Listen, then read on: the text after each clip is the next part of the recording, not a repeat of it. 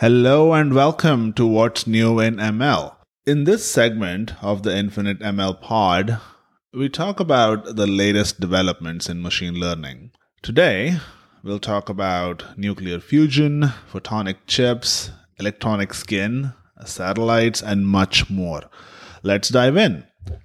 NVIDIA has built a supercomputer to help nuclear fusion research.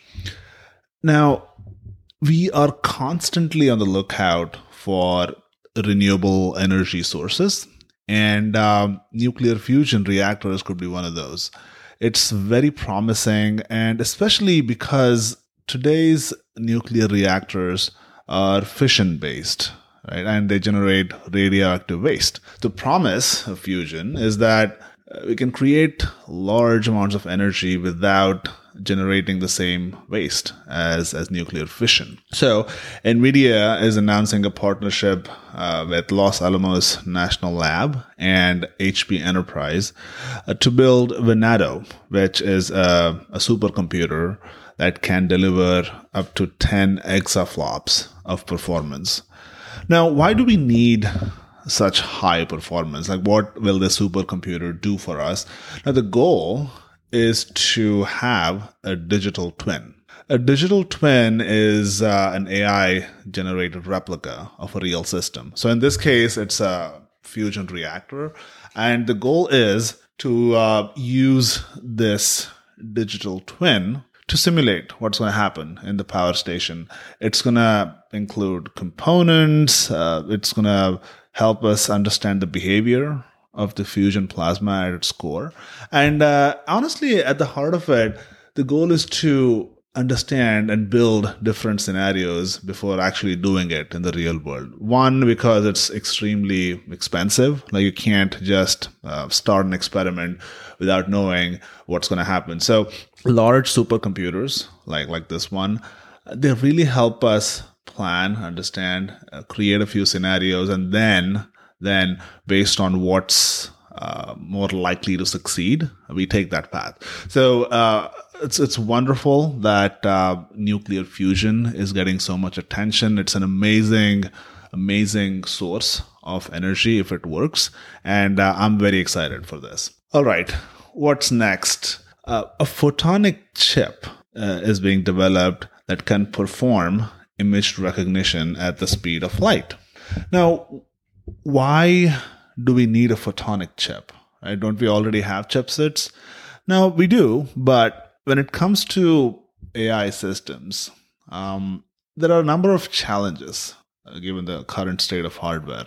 One, they're usually implemented using digital clock-based platforms, such as GPUs, and it's limited. It's limited in its computation speed, and it's limited in what it can do. And also, another limitation is that we need separate units for memory and processing, meaning the same unit cannot do both, because the way we have built these systems, fundamentally, memory and processing are two different units.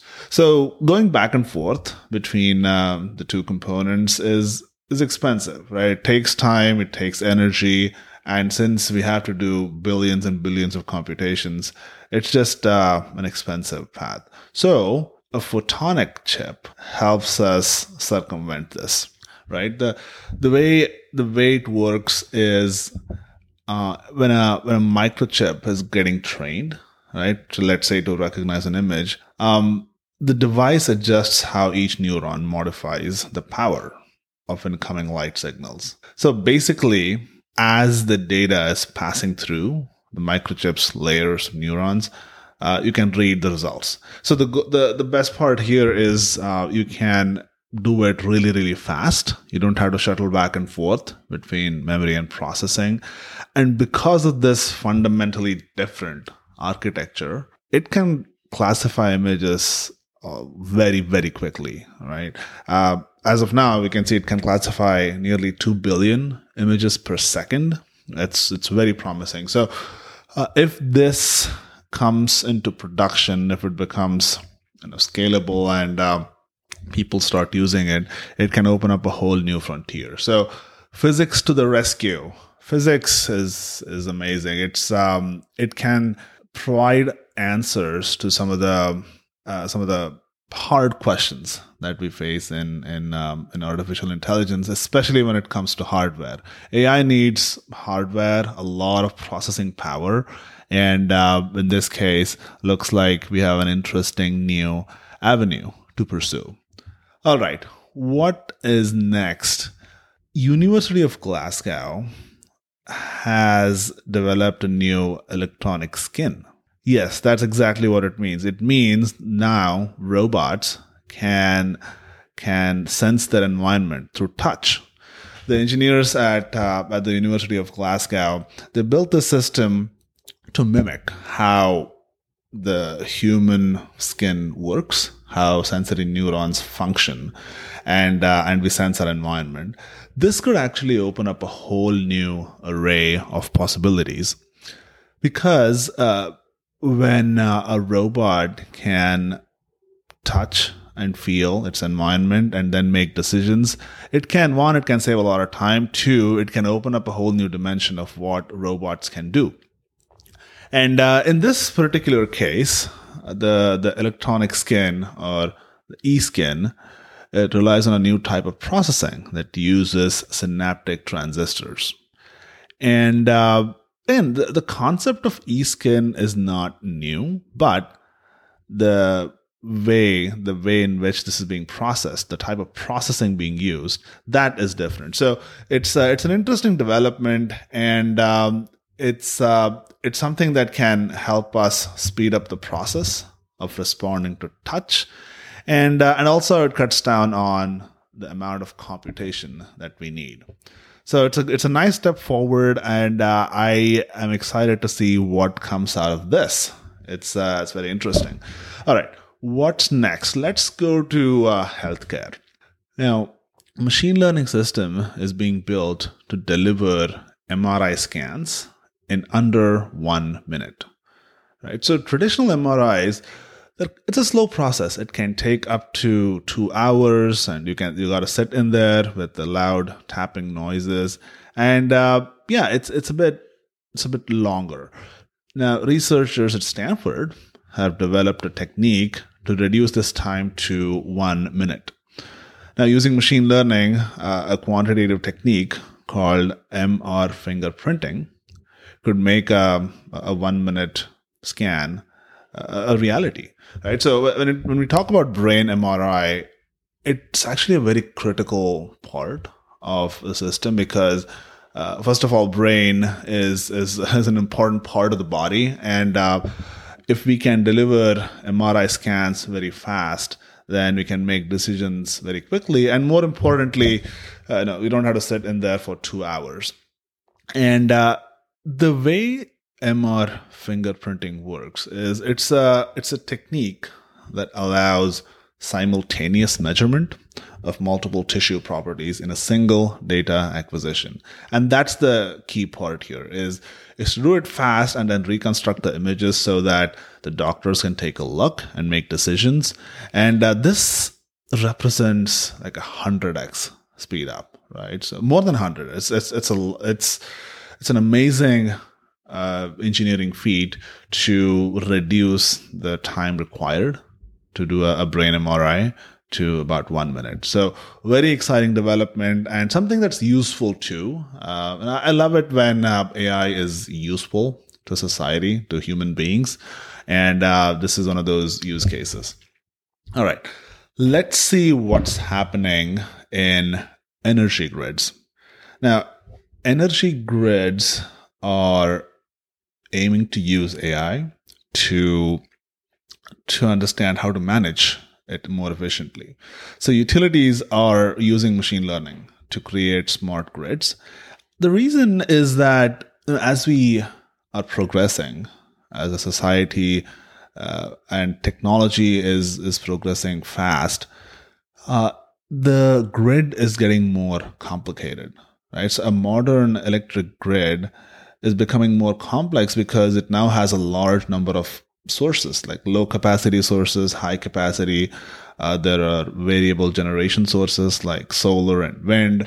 And now many houses are equipped with solar. So the power keeps flowing in and out of the house, because if you have more, you plug in, you send it back to the grid. If you need it, you pull from the grid. So the energy grid, it went from this massive. So earlier it used to be one massive source, and you used to distribute energy to whoever needs it. But now today's energy grid is bidirectional. It has large number of sources. It's very distributed and complicated. So to manage this, you can't do it manually. Meaning a human cannot sit and just keep changing buttons and kind of understanding what's needed where, because it's real time, it's high frequency, it's complicated. So this is where machine learning can play a huge role.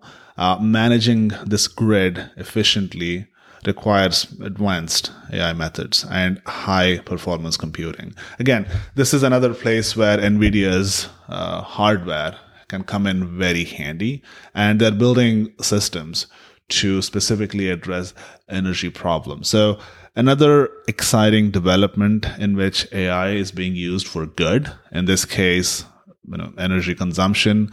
And I'm excited by what comes out of this. In fact, most of the utilities don't leverage machine learning just yet. But I think this could pave a path.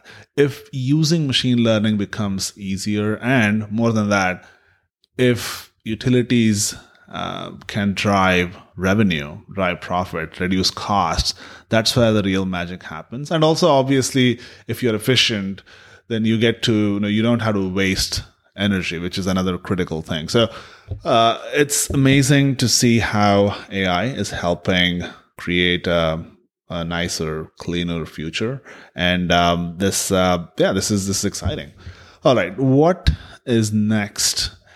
AI is being applied to satellite imagery to detect deforestation. Now, if you look around the world, forests play a huge role. We need more trees. We need them to survive. And because of different geopolitical conditions, not every forest is safe, which means that even though you want to keep it nice within your region or state or country, people are going to do stuff. So now AI models are being developed to analyze satellite imagery.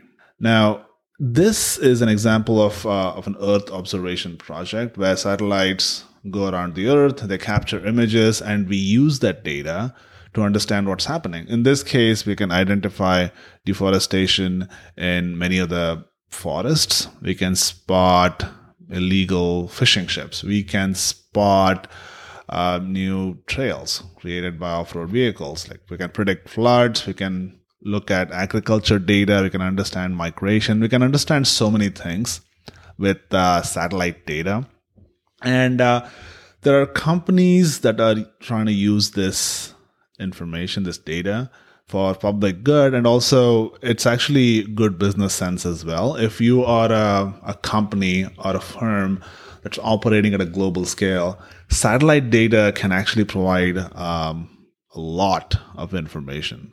So that's where this data can come in really handy, and also when it comes to Earth observation, the data being captured, it's becoming more and more useful. So let's say you have a constellation of satellites going around the Earth, they capture images, and now there are firms that can buy this data, and it could be a government, could be a company, could be a financial firm who needs to make decisions on what to do with it. So Earth observation is becoming a very interesting avenue to pursue, especially as hardware is being built that can help us process the data on board the satellite. Also, obviously, on Earth, we are building huge data centers to process data.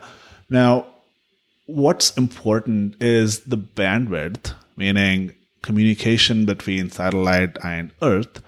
That's expensive. It's limited. You can't just send terabytes of data every second because It's just not, the bandwidth is not available. So once the satellite captures a lot of these images, we got to figure out, okay, I captured 100 images, and usually what happens is about 80 of them are not great, which means they're noisy, they're grainy, and maybe there's a cloud in between, so the image is kind of useless. So if there is no AI on board the satellite, then you just waste 80% of the bandwidth, meaning you send 100 images, 80 of them are useless, only 20 are useful. Now imagine if there is an AI model sitting on board the satellite that can make decisions that allow us to increase this percentage. And instead of just 20% of the images being useful, how about 40? How about 60? How about 100, right? So that is going to help us utilize the bandwidth available between the satellite and the Earth to get more high quality data. And what this does is it helps us make decisions faster and better. And that's where a lot of the hardware development in AI is very exciting, because if you make the hardware more efficient in terms of computation, in terms of power consumption, in terms of what they can do, it allows us to do so much more. So that's where AI entering the space industry has been very exciting, and I'm looking forward to how it attracts new builders, people who want to build on top of this infrastructure. And it obviously, the kudos to SpaceX for really pioneering and opening up this industry. They inspired a whole generation of builders, and now many companies are spinning up that are building very interesting applications, both software and hardware, for the space industry. So that's what we have going on in the AI and satellites.